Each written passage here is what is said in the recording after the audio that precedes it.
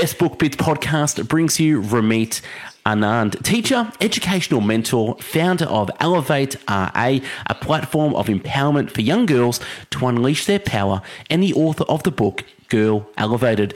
Ramita, thanks for being on the show.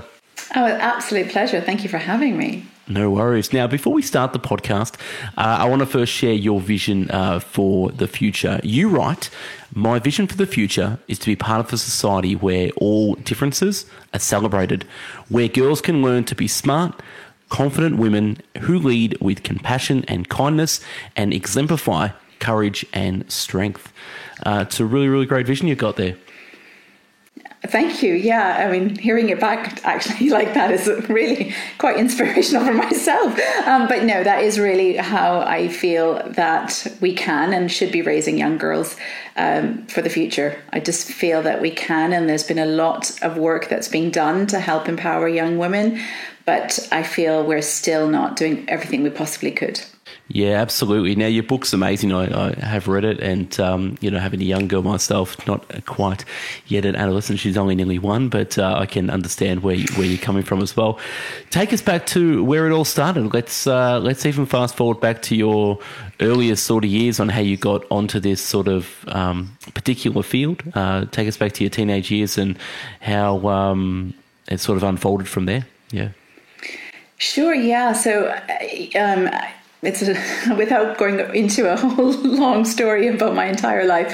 Basically, the last my teenage years were filled with, or my childhood was filled with lots of lovely memories with family home and all sorts of great things. I am an eldest of three, and sadly, we had the rug pulled beneath our feet when our mum was diagnosed with cancer. So I was 13 when I lost my mum, who was my role model, my mentor, my best friend, really. And I think having teen years without her was tough. There's no doubt about it. I certainly did struggle with the idea of not having her as my support network.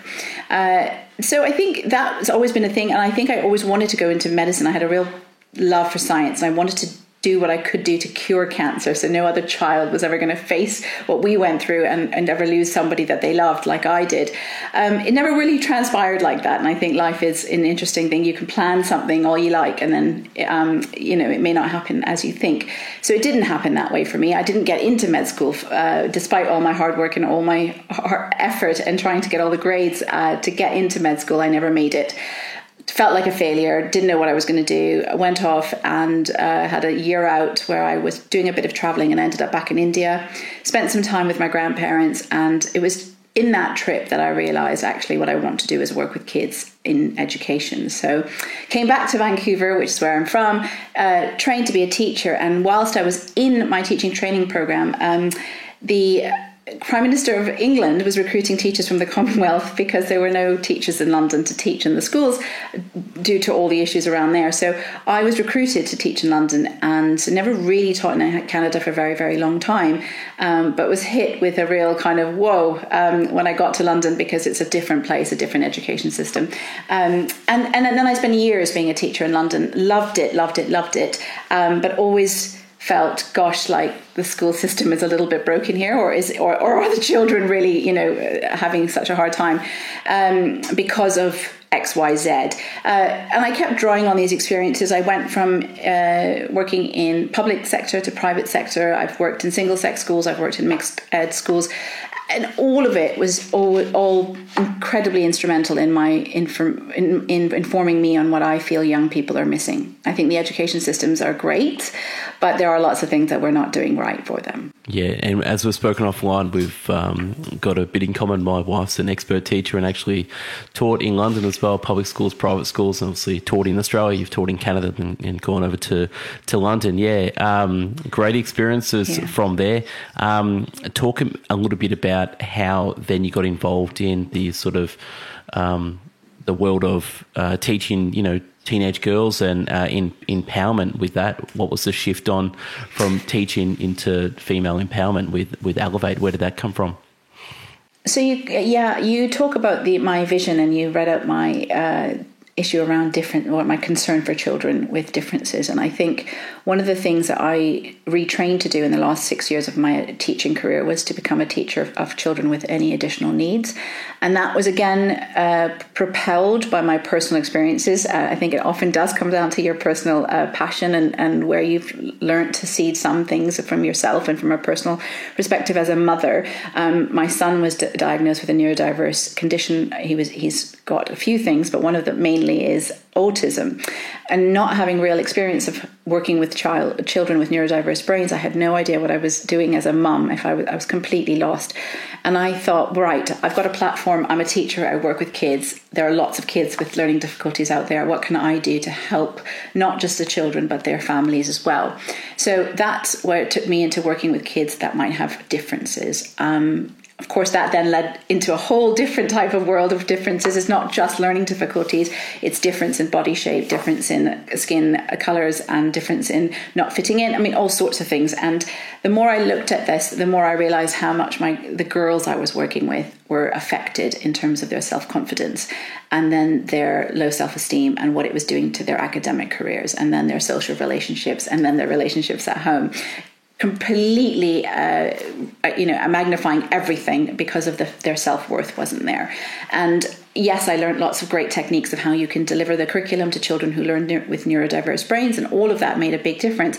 But I think the thing that I reflected on the most was that it was the time and space that I gave them to be in my classroom, to believe in them, that I think made the biggest difference in their learning and their feeling like they could go back into their main classroom and deal with the challenge at stake. So I don't think you can solve anything with one solution, but I definitely felt that there was a void. And one of the things that I think that the school systems do, and I think it's important, obviously, but I think society as a whole plays into this, is that we're constantly chasing something else. And one of the greatest things I think people or parents should learn is that there's no trophy at the end of anything called life. There just isn't. Your kids will get where they need to get to with the right support, love, care, attention. But if we lose them in those formative years of adolescence and we don't get them to feel good about themselves, I think we're in danger of never letting them ever feel their full potential, because they'll always doubt themselves. And I think that's what really got me thinking about what is it that I can do to help young girls. And so I developed and started Elevate. From that thinking. Well said. Yeah, thanks for sharing the story on that. Let's jump into the book. You don't mind if I just read the introduction a little bit, do you? Not at all. Yes, you're writing the book. Raising girls who are in early adolescence involves excitement and angst in equal measure. Their newfound independence and the desire to express their unique identities are critical at this stage. The worry and confusion parents experience at what is unfolding, though, can result in despair and or desire to keep their precious girls little and protected for as long as possible. It's our roles to prepare girls for the life that awaits, but our help can feel unwelcome when they think they already know everything. You deep dive into sort of the 5 methodologies that bring you talk about their superpowers and how girls have a superpower that we need to sort of let them unleash. And you focus on the work that you can do and explore in depth. And we'll talk about a little bit more, which is confidence, empathy, emotional intelligence, resilience, and kindness as well. Let's kick off the book, and you talk about sort of step 1, setting the scene, and why Elevate. So can you talk a little bit about the KWP Knowledge, Wonder, and Power Framework, if you don't mind? Not at all. So I thought long and hard about the 5 superpowers, and I really do believe that if we instill lots of confidence, we talk about empathy, and we get children to learn about learning perspectives, get their emotional intelligence up. And I think there's a lot of research out there that talks about great leadership and wonderful people in senior roles in lots of organizations that do well in their roles because of their high EQ levels, and that is something that we are looking for. But we are looking for it when they're in adult ages, and we don't give it to them when we need to teach them that level. It's not easy just to get it on and off in its own. And I think the idea around kindness and resilience is just part of life. The knocks that they're going to get is huge. Now, I think what happens a lot of times, especially when parents rock up to a teacher or a tutor or any kind of person that's going to help their child, the immediate gut reaction for that child probably is to feel like I've been brought to you, or I'm getting extra help, or I'm being pulled out of lessons to work with Mrs. Anand, as I was known in the schools, because there's something wrong with me. And I hated that. I hated starting any lesson with a child that felt already off the back that they weren't good enough to be where they were. And I think the K part is where I really want to start the program off with the girls and their parents celebrating everything we already know about their child. And I think we don't spend enough time sometimes focusing on the strengths of our children. We're very good and very quick at picking up the things that they might be lacking. And I don't know if it's a human nature thing. I think, Einstein said this thing about, the fact that he could do 1,000 sums correctly, and then the one that he has incorrectly on the board, which is 9 times 10 is 91. That's the only thing anyone ever pointed out, was that he got that one. He said, but I've done all sorts of other things in the room today, and the only thing people are noticing is the one error that I've made. And I think that happens so profoundly in adolescence, where kids are constantly looking at what's wrong with them. So my idea is to start with positivity, and let's really shine a light on everything that's amazing about your child, about you, and let the daughters get involved and the girls get involved in this exercise with me, while their mum and dad are in the room as well. So we really, and also let the parents, who often think they've told their children that they think they're wonderful at this, that, X, Y, and Z, or that they think they're a wonderful sister, or they think they're a wonderful netball player, but actually maybe don't voice it enough. And the girls don't know this. So when they share each of their strengths, the Ks, it's a real lovely moment of bonding between the children and their parents. So that's what the K is. And the W stands for wonders and worries. So I kind of let the girls choose. They can talk about everything that they're worried about in their particular stage of life where they are. Are they worried about being light? Are they worried? Some of them are worried about getting fat. Some of them are worried about their tests. Some of them are worried about the 11 plus. Some of them are worried about what they're going to do when they're 30. It's interesting to see what they're carrying in their minds. And they list all their wonders and their worries out. And that is what I inform the rest of my program and my time with the children with. So I spend the next sort of week or so looking at all the worries that the child has made clear to me about they have, and then I ask the parents to do the same exercise and on a separate piece of paper, and I kind of ask each of them to share. So mum might or dad might share with their daughter saying, I worry about your safety. I worry that you don't think highly enough of yourself, or I worry that you're not getting enough sleep, or whatever it may be. And I take both of those things, and then I work them into the exercises that I do over the next set of the weeks that I work with their girls without the parents. And then I invite the parents at the end of the 6 weeks with the girls back into the room, and we unleash our power. And I ask the girls to share what tools they've learned, what strategies they've learned with me to try and address those worries that they listed at the start.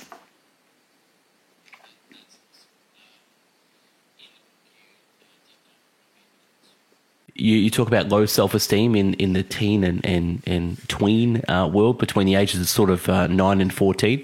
Talk to a little bit about sort of low self-esteem and how as parents we should reassure our kids exactly what you said with their superpowers and what they're good at. And sometimes we don't acknowledge the good, but we're so easy to pick up on the negative. Give us as parents what are some things we could do to sort of elevate our kids low self-esteem into high self-esteem? Sure. I think there's a lot of things that we can put into place. I think one of the things that we forget as they're growing up and they become a little bit moody, and they might have a slight negative attitude towards parents, particularly because they want to push their parents away, mostly because they are trying to form their own identities away from their parents. So it becomes a bit of a tricky time for parents. And I think some parents take the approach that, well, if I become super friendly and pally with my children, that will be a great way to bond with them.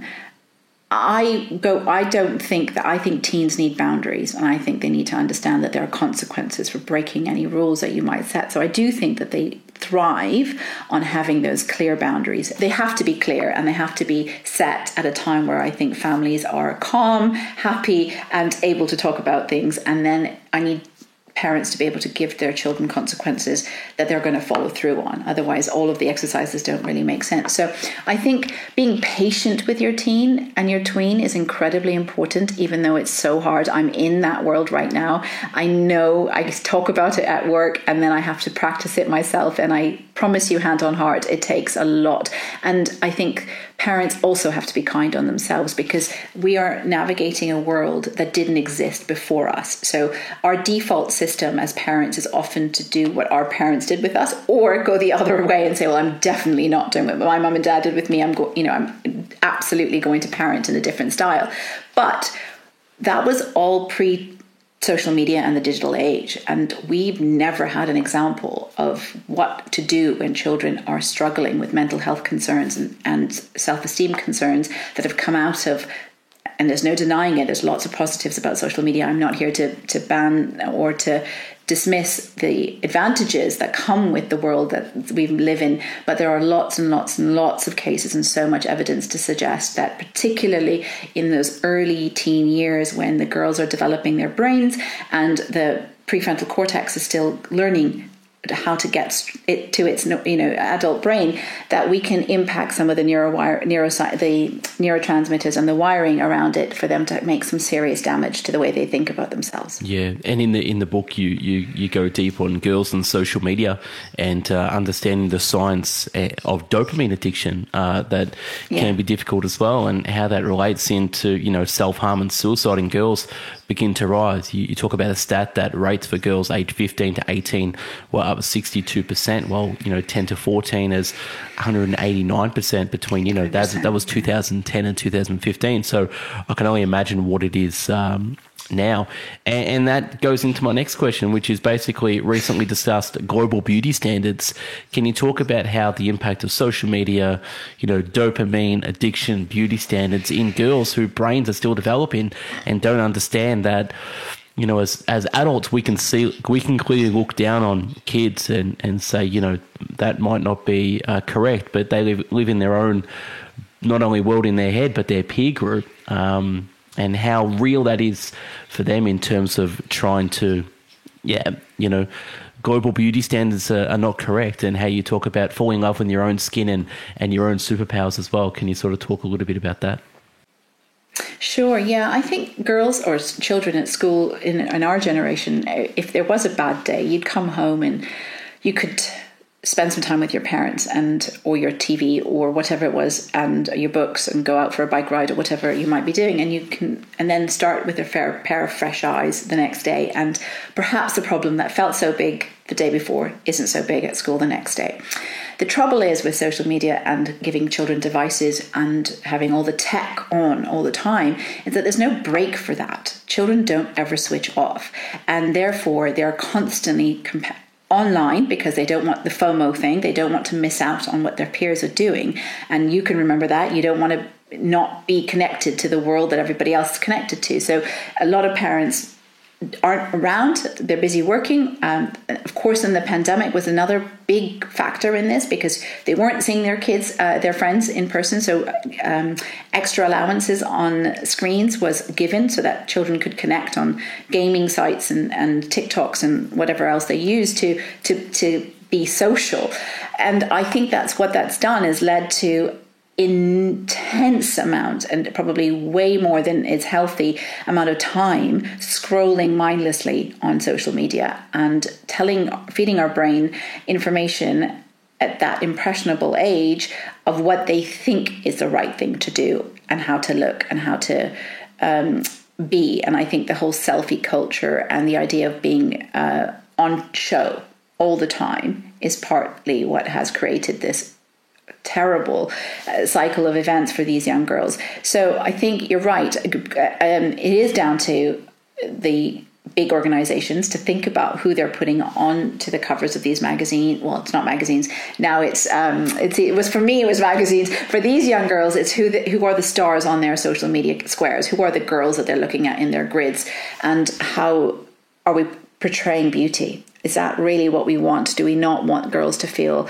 that their self-worth comes from within, from their superpowers, from their ability to be a good friend, from their ability to be a fantastic thinker, a curious learner, instead of looking into a camera a certain way or having a certain pout or a certain body type. Yeah, and I think we didn't have filters back in those days as well, and I can damn sure tell you that the clothing industry wasn't as provocative that it is now, and it's ridiculous that what some teenage girls dress up as. It's way too much, and I don't think it's good at all for not only parents but society as well. That young girls have been so sexualized by clothing companies, makeup companies, and all the rest of stuff too. It's a damn shame. One of the little tips you talk about in the book is one of your top tips for parents is to set up a contract with your twins. Can you talk about setting up a contract, like a social media contract or just an agreement? Can you talk a little bit about that and some tips that parents can use to sort of instill that into their relationship with their children? Yeah, I find this a useful way of having clear understanding, because what we can't do, and it's completely personal to each family, is dictate everybody's moral values. And one child who gets a device at age 10 may not be in a family that whose parents' rules follow that. So I think the idea of a contract is something that is decided and signed by both parties, i.e. the children and the parents, but it becomes a personal family contract where you're not looking at what child XYZ down the road is doing, or what your cousins are doing, or even, because it can be a real comparisonitis thing where the kids are really constantly saying, well, so-and-so does this and I want to be able to do this. And I think if you give children some agency and you do let them take part in that conversation and allow them the case of presenting everything that they think they should be having at this age, and then telling you why, and then earning those rights. So I think there should be time limits, and there should be times in the family where devices are off, or if, for example, drinking is a big no-no for parents in one particular family, and they want their children to be able to go to parties, but they don't want them to pick up the alcohol. How do you come to these conversations? Because if the child comes home drunk and you lose your mind in that moment, it's not great for the child and it's not good for you, and you haven't really achieved anything. But if you like the whole idea around Elevate is preventative education. So if you talk before they get to these stages, even though it feels ludicrous to talk to a 13 or 14-year-old about alcohol, I think actually setting those messages in and talking about what your moral compass is, what your family's expectations are, and I mean everybody in the family that is there caring for the child. So if that's mum, dad, stepdad, whoever else is in that family dynamic, should all be on a clear page and take the opportunity before you get to those moments where they say to you, mum, dad, there's a party this weekend, or mum, dad, it's my 13th birthday, I want an iPhone 12 Pro, or whatever they might want to have. Instead of breaking their heart or then feeling guilt or shame as a parent saying, well, everyone else's kids has got this and we did. If you preventatively and proactively have these conversations before the child's 13th birthday, or before the child gets to invitations to a house party, then you're already at a clear place, and you hopefully build this idea of trust with your child. And the child hears mum and dad care. Mum and dad want me to be safe, and I want to be safe, because no teen really wants to be in trouble either. They might act it in front of their friends and their peers, but genuinely they are also as frightened as everybody else about the world in front of them. And they're also learning all this kind of new social norms. So they're also looking for some guidance. And I think they may never tell you that, but I think secretly, I know actually secretly, that they take a lot of benefit from having somebody looking out for them and saying, I trust you. I want you to be at this event, or I want you to go to this disco, but I want you to know that this is how we designed our contract. Here's your reminder.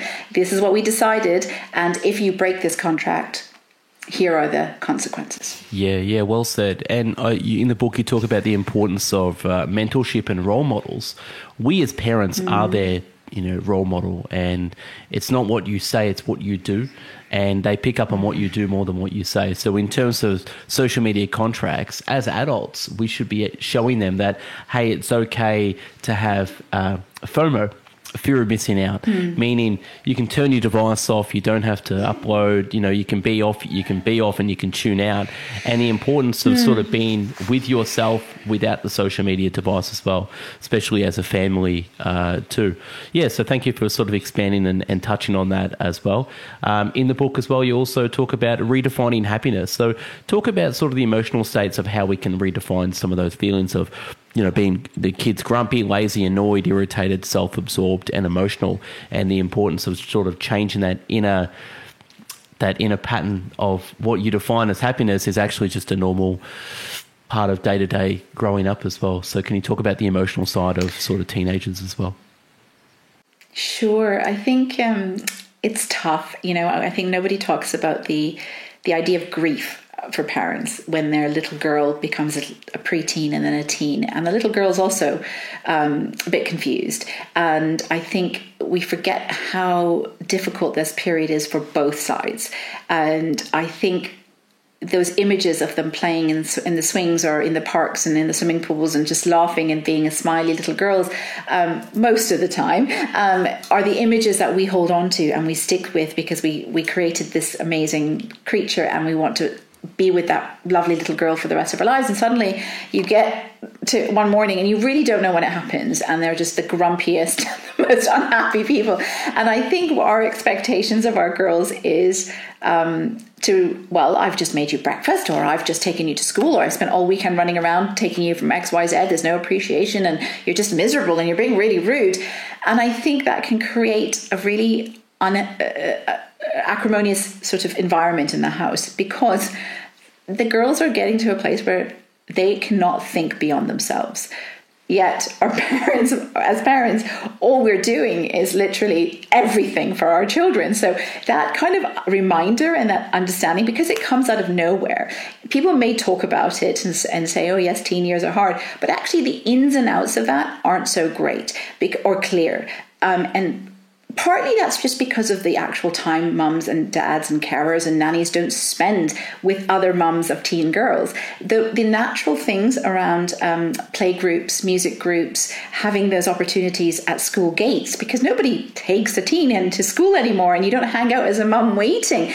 So you don't realize that you're all going through this. So this kind of having a network around you of other carers is also really important, I think. But the idea that we want our teens to be happy because we've done so much for them is almost impossible. And then expecting our teens, and I think there's a fine line here. It is important, obviously, to look out for signs if you think your child is genuinely so different to how they used to be that you worry that there's a medical issue around their health and their mental health and their anxiety levels are gotten so severely out of their character, then I think seeking professional help is obviously definitely warranted, and having a word with their teachers and their pediatrician would be really advisable.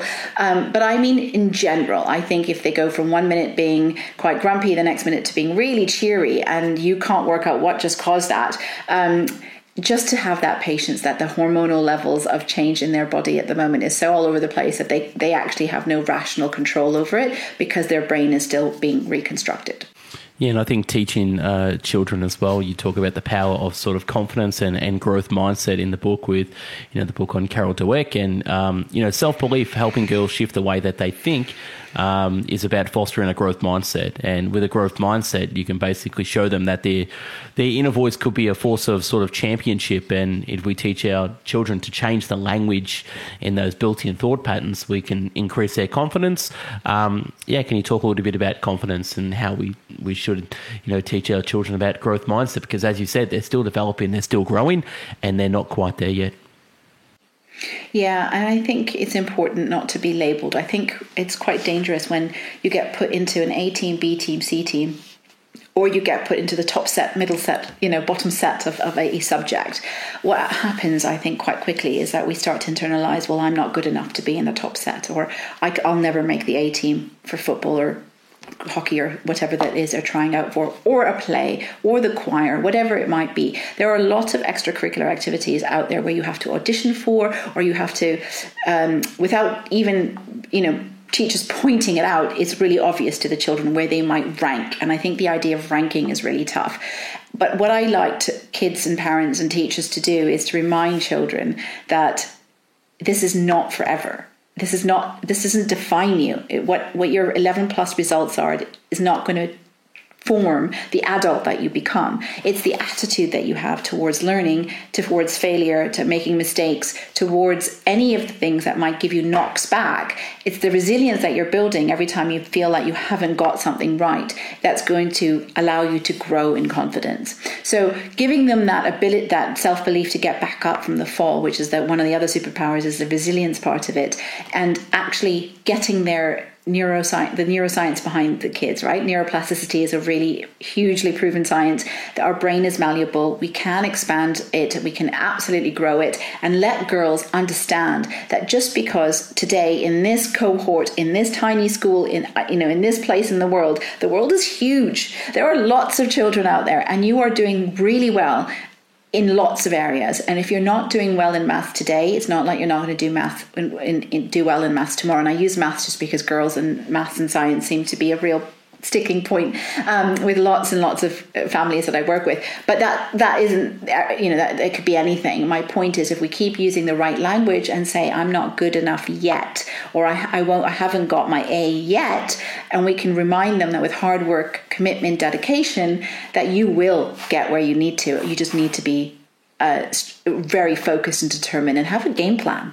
Let's plan this out. I'm not saying that just manifesting an A is going to make an A come, or if you use the word I'm going to get an A tomorrow, it may work, but it might not be the only. What I will tell you though is, if you keep telling yourself that one day I'm going to get an A in this subject, and that message keeps coming in, you are then going to be determined to want to work towards getting that A. You might go for extra help at the end of the week and go and find your math tutor and say, I didn't get that. Or you might ask for some extra revision papers, and all of that extra practice that you put into it might result in an A sooner than later.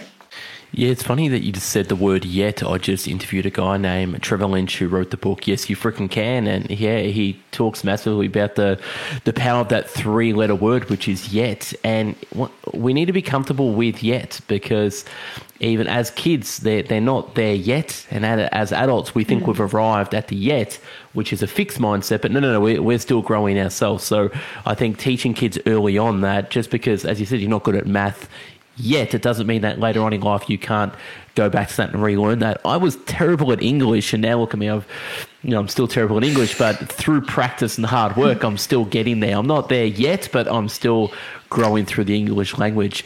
In the book, you talk about a really touching story about a guy named Ali who lost his son tragically, and he ended up writing the book Solve for Happy as well, and the power of neuroplasticity and the power of positive thought patterns. Can you talk about that a little bit? Yeah, so Ali is a young boy who passed away very, very suddenly and tragically for a routine operation of an appendix. And his father was Mo Gaudat, the man that I interviewed for my podcast. And he wrote the book A Solve for Happy, and he's written lots of other books since as well. But in that book, he talks about expectations versus reality. And if we set the equations correctly with our children, we can get happy, but you have to think about what it is that you're expecting. And if you constantly look for negative expectations around, and you constantly look for things to blame, and you're constantly blaming yourself as the victim of an event, then happiness, and you choose to sit in that suffering, then that is going to be an unhappy life, an unfulfilled life for you. But you have a choice to look at a situation that didn't go your way, think about what the outcomes are, and think about, well, it didn't go how I wanted to, but what did it teach me? And if you take that as a lesson, then you will be granted happiness. And he did that with the whole process of losing his son and the grief that it brought him, and how he's decided to use his the rest of his life as a way to go ahead and teach other families and adults and people all around the world about how we can strive for happiness, even when things don't go your way. I think we think that we will be happy when, I will be happy if, I will get happy if I get this X, Y, and Z. But actually, You won't, and nor will your teen. If your teen wants the next pair of Jordans and says, "Mom, I'll be thrilled when I get that," or "Dad, can you please buy me the next latest Xbox or gaming console? I'll be so happy." That's not the truth. They're not happy in that. What they have to be happy in is in themselves. And when we give children that message and we really teach them about things not always going to happening the way they need them to happen all the time, because life just doesn't work like that, then we are going to set them up for what is true happiness and being content. Yeah, I agree 100%. Yeah, it's something that we need to instill in our kids and let them understand that happiness is a choice. It's not. It's really a conscious choice. We sort of waiting for happiness to come about unconsciously and through default, which it never does. It's literally it's a choice. Moving on to empathy, you talk about in the book empathy and how too many girls ignore the importance of looking outwards to feel what other people are experiencing and feeling, and they're sort of always stuck in their sort of frame of reference. Can you talk about empathy and young girls on why it's so hard for them to show empathy and the power of being empathetic to other people as well? Yeah, of course. I think part of it is science and nature. Because of where they are in their adolescent development, it's very difficult for them to think beyond themselves. I think that's true. So I'm not trying to diminish any of that, but I do think that the whole culture around mean girls and why there's even in females that are adults, there's this kind of women pitting each other against each other, and the competitiveness that girls can create starts really young. And my whole view around empathy is to broaden girls' minds, to think about everybody else and learn about perspective.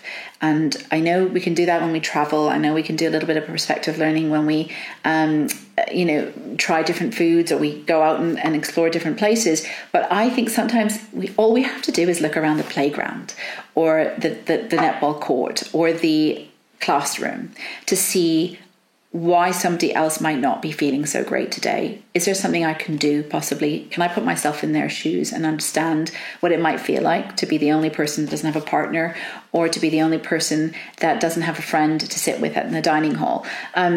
And I think if we start, and the other real mission I have with the empathy module in my lessons with the girls is teaching them how to be upstanders. So it's one thing to have those feelings themselves and to say, okay, yes, I do feel for that child. I think that child's having a hard time, where their parents are going through a really messy divorce and this girl is not happy at the moment. Can I show her something? Can I do something to maybe alleviate some of the pain that she might be in? I don't think lots of girls have that tool. And I think the other thing is we can't stop the bullying unless we start teaching girls how to be upstanders for each other. So how do we get girls to understand that if you see something that isn't right, how do you stand up for the other girl without getting yourself into a big mess? Because I know girls love drama, and I don't want to create a big scene, but I do want girls to understand that there are ways in which you can show up for your friend or for this girl, even if she's not your friend, and create a sense of solidarity with other girls, so that there is this wonderful sea of females that we raise that want to stand up for each other. Yeah, and that's well said what you said. And yeah, just understanding that, it's not just about them, and it's the bigger world as well, can get outside of their head and really help by being more empathetic to another person's plight and experience as well. In the book, you talk about active listening and sort of the 4 types of listening, which is appreciative listening, empathetic listening, comprehensive listening, and critical listening as well. And you also mention a great little quote by Simon Sinek, which says, "Hearing is listening to what is said. Listening is to hearing what isn't said" as well. Can you talk about the power of sort of active listening, not just from listening, us parents listening to our kids, but also kids teaching them how to actively listen as well? Yeah, and I think that's a battle many parents probably have with teens. But I think, again, like you said in earlier, we are their scaffolding, we are their role models. So if we demonstrate good listening skills, then hopefully they start to model that with their friends, and that they model that with other people. Active listening is great eye contact. It is dropping the phone. It is not trying to talk. And obviously with teens, it's slightly different, because I do say that it's not easy talking to teens face to face. They don't really like that kind of interrogative chat. They actually like to be side to side. So if you're cooking and they're sort of standing next to you, I don't think that's inappropriate, but I do think that if they come to you with a problem, or they want to talk to you about their friendship issues or whatever they might be sharing with you, that you might be really busy, and most parents are, they're very busy, but at that moment, try and put everything away, or say to them, I really want to listen to what you're saying properly, but I need to finish this email, or I need to finish this phone call, or I need to finish putting the dinner on, and then can we just talk in 10 minutes? And I think, and then really showing them that you want to listen is important. And I think not having any judgment. So when they do share something with you, even your body language, even your eyes, even the way you might be looking or alarmed when they share something about their friends, just have done this X, Y, and Z, and you're like, no, they haven't, really? And you think you're not, showing those emotions on your face, but you are. And they pick up on that like that, and they will shut down. So I think active listening is genuinely taking in everything that your child has said to you and letting it sit. Let them talk without you giving any judgment, and possibly not even giving any advice, unless they ask for it. And then that's the hardest part, because I think what we all want to do is make everything better for our lovely little tween and teen, and we want to say, well, I think the best thing for you right now is X, this, and you should definitely go to school tomorrow and do this. And actually that is the other thing that will shut them right off from you. So just listen and just be active, be present, be really, really reassuring, and then really show your appreciation for them sharing what they did, so that they keep coming back to you. And hopefully they'll do that with their friends as well. Yeah, parenting's an effort. It's a daily effort that requires, new thinking, new skills, new challenges, new tactics. For me as a parent, I've got a 3-year-old boy and a 1-year-old girl, and here I am talking to you already about sort of adolescence and what am I going to do when she's grown up. But it's a daily sort of it's a daily grind for parents to be on their A game with parenting, and also those new tactics, and giving space to your child when you said active listening. No need to respond back with what you think. Just give them the space to talk and be that person that you listen, instead of you listening to respond. You listen just for the sake of listening as well, and getting that off their chest. Segueing to the next important thing, you talk about the power of sort of the importance of journaling and mindfulness. Now, I'm a massive journal person myself, and one of the things I loved in the book, you talked about encouraging greater self-reflection and improving emotional intelligence. And one of the tips you write was, or one of the stories, one of the girls had problems sleeping, and one of the things was to journal before going to bed just dumps the mind of all the shit of the day onto paper, and get a better night's sleep, and you feel less stressed and relaxed as well, which I do that, daily or every second day. Can you talk about the importance of sort of journaling, mindfulness, and how that helps with sort of greater emotional intelligence as well? Yeah, absolutely. Well, that particular story that you talk about, I think you're absolutely right. That little girl struggled with sleeping because her mind was just racing with so much anxiety around what had happened and what is to come the next day. And she just couldn't get her mind to rest and get into a place of getting good night's rest.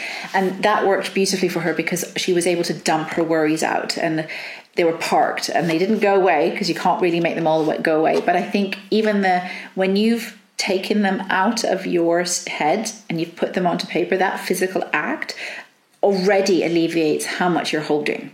So giving your brain that rest by writing it out, drawing it out. You don't have to, not lots of girls don't like to write, but they might like to draw. So even doodling the worries out and putting out what they've done in order to express themselves in a better way.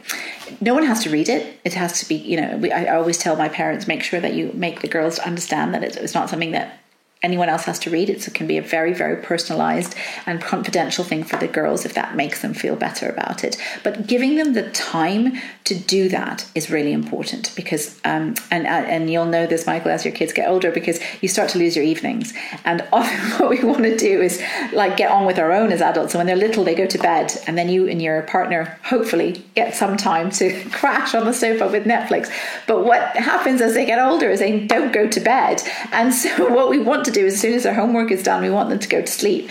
But I do think 5 to 10 minutes where they get to journal and they unwind and the devices are off and you're in a kind of a dim lighting in your room, and you teach them the power of sort of just breathing through their day, talk about the things that were great, because it's always important to shine a really good light on anything that happened in the day that was also really great, and remembering that we did have some positives today. Yes, there's a really big worry and I've got a really great big test tomorrow and I'm really scared I'm going to sleep in and not make my bus and not get my coach, and I'm going to miss this test, I'm going to fail.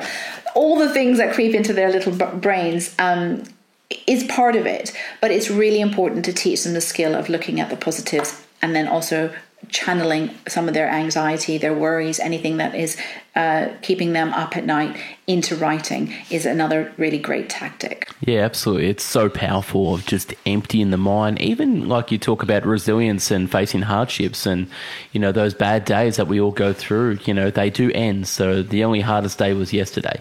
That's the motto of the US Army, but really, really good one, because, you know, yesterday can't hurt you if it's gone. You wake up a new day, it's fresh. Yeah, clean your mind just like you would shower or brush your teeth. You need to just empty what's going on through there. So in the book, you talk about resilience, teaching your kids how to cultivate resilience as well. Do you want to touch on some tips or exercises as parents that we can teach our young girls and boys how to cultivate resilience in life? Yeah, you bring up a good point. A lot of these things work for both girls and boys, but I think I focused a lot of my research on what was happening with teen girls and tween girls. So the book does work across. So if anyone listening to this has boys, I think there are tips and then that would work for them as well. For me, the idea around resilience, and again, I think the idea that because we love our children, and that's, you know, no parent will say that they don't, we never want to see them hurting. It's very difficult. And our instinctive reaction to most things in life is to protect our child and do as much as we can for them. And that works really beautifully when they're little. You know, you give them, but actually I think there is advantages even in letting them go when you have to let your hand off the bike and you have to let the training wheels go and you watch them cycle off with the two-wheeler bike. And that's a really big moment for all parents. I think, teen and tween years are going to be filled with lots of mistakes that your kids make, but allowing them those opportunities to make those mistakes is hugely important. And I think if we don't do that and give them space to fail, and I hate the word fail, so I'm not going to use the word fail, but to not get it right the first time is a massively important step in getting children to be resilient. So if we let them fall, great. I think that's wonderful. But where we come in, where I think the parents' role really is to teach them how we get up. And if we can do that as parents, we will really do our job to raise leaders and people in the world and kids that grow up to be adults that can face challenge without falling apart. Yeah, well said. I mean, there's so many more great things that you write in the book as well, and we can touch on them. I'm sure we've sort of run over time as well. But one of the things that we should teach our kids as well is the power of sort of diet, physical exercise, and sleep, and how that three as a triangle will improve your mental health, your physical health, you know, your emotional health as well. And, you know, if we don't teach our kids to eat well, sleep well, you know, or do any exercise, they're going to, their mental health is going to suffer, which then they're outwardly going to express that as well. So can you talk about the power of us as parents on, I mean, I know they bounce back quick and kids can sort of go with shit food, shit sleep and no exercise and still feel good. But talk about how we should encourage, you know, a healthy diet, getting the exercise and just get into good habits of sleep as well. Yeah, I mean, obviously I think all kids should be kids and they should enjoy whatever kind of food that they're enjoying on occasion. I don't have any strict rules around diet in that way, particularly around girls and body confidence. I do like to encourage girls to feel good with what they eat, and that is definitely part of it. But what are those foods? What makes you feel good? And I think if we don't give our children the feel-good foods and the sleep and then the right amount of screen time to affect their mental health, then their ability to deal with challenge, we've already set them at a disadvantage. So when something is going wrong, because they're not at their fittest and their strongest, then their reaction to challenge will be less than their best. And if we don't give our children the best chance at fighting those days where things are going badly, then we are setting them up for a terrible catastrophe as they become adults, really, because then that is when tantrums, and you've seen adults have tantrums when things don't go their way. And we don't want that for our children. We really want them to be able to take situations that are in front of them and put a calm, cool head and make sure that they deal with it in the right way. Of course, kids are going to lash out, and of course, parents have to do that too. But again, if we model that as a healthy family, what makes us feel good? Does sleep makes us feel a bit, being sleep deprived? And I will say this really openly with my children. I didn't sleep well last night. I feel a little grumpy. Excuse me if I was short with you this morning. It's important for us to model that. So a few weeks later, when my daughter had a bad night's sleep and she was extremely rude to her grandma the next day, and when they were visiting, she had the language and the know-how to say, I'm really sorry that came out like that. I didn't sleep well last night. And I think that can only come when we share the same vulnerability with them. So I think those are important things. And I think if we continue to remind ourselves that being healthy and strong, and yes, we do that for physical reasons, and we do that for a way of living a long and beautiful life, but education's the same way. If we educate our body to think about the right foods and think about how rest can make a big difference, how having breaks can make a big difference, then we are also setting our brain up for a healthy long life. Yeah, absolutely. And as you said, like how you said, I didn't have enough sleep and I felt a bit grumpy. My wife's like that every day, and sometimes myself. But yeah, teaching children the language pattern as adults, and say, you know what, I lashed out. My emotional response was that because of X, Y, and Z. They can use that language pattern as well. Just the last topic before we wrap up, I want to talk about sort of celebrating differences. As parents or just as anyone, we all want to fit in. We all want to be the same. We all want to look cool, this and that. But at the end of the day, what makes us unique and great are our differences. Can you talk about sort of the power of celebrating differences, which includes, diversity, equality, and inclusion matters, but just with celebrating differences in our kids as well? Can you talk about that? Yeah, I think the fact that there is nobody else that has the same unique DNA pattern as you makes you special, right? There is nobody, be you, because there's nobody better. I think if we give these messages to children and ask them to think about why their unique characteristics make that day extra special because they bring this to you, reminding them that they matter because of their difference, not in spite of their difference. All of that kind of language around, I think like this, or I watched a show where one of the girls who had dyslexia was put in a special classroom for spelling help, but she had the most incredible superpowers in terms of her strengths in creatively visualizing things, so she could see things and draw 3D models in a way that nobody else in the class could. And I think really, really honing in on everything you can do, not what you can't do, but also realizing that difference that you can't spell maybe as quickly as everybody else because of your spelling deficiencies or whatever the way your brain is working, that doesn't make you less than. That makes you extra special. And how do we celebrate that? Because of the wiring of your brain, you can do this. So let's look at that and let's really celebrate you for that. And I think really teaching children to compliment other girls, share that kindness, put that into the world, because it's a ripple effect of what we can create if we keep continuing the language around, hey, I just noticed that amazing, cool hairdo you've done, and not doing the exact same hair as everybody else will make you pretty special. Yeah, and as adults, we understand that what makes us different and unique, and then applying the time, energy on our personal superpowers is what makes us great in our careers, our personal lives, professional lives, and what makes us our unique DNA, because no one else is like that as well.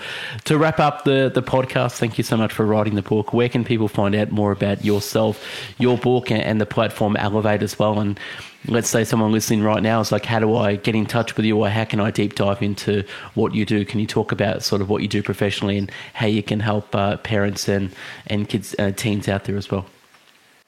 Oh, thank you. Yeah, so the website is Elevate, so www.elevate-ra.com. You can buy the book on Amazon across the world, so .com.ca, .sg, wherever you might be. It's also available on Waterstones and the Book Depository. If you wanted to get it off my website, you can also do that. And my socials is at elevate.ra, and I'm Ramita Anand on LinkedIn. You can pretty much find me anywhere there. And if you are interested in running the mentorship program with me, I run it online. So if you are based in Australia, some of your listeners might be, but I know you've got a global audience. But so wherever you are, I work with children around the globe, which is one of the most beautiful things about what I get to do. And I make the time differences and things work, but it's online if you want it to be. But if you're based in London and you'd like to do it in person, I also work from home and run workshops for children and parents at home. Beautiful. Thank you for writing this book and, your life experience as well, and sharing the stories as well. So, Ramita, thank you very much for being a guest on the Best Book Biz podcast. And to my audience out there, go follow her socially, check out her book, and if you're interested in the mentorship program, check that out as well. So, thank you very much for being a guest. Have a great day, and I'll speak to you soon. Okay. Thank you, Michael, for having me. It's been a real pleasure to talk to you. No worries at all. All right.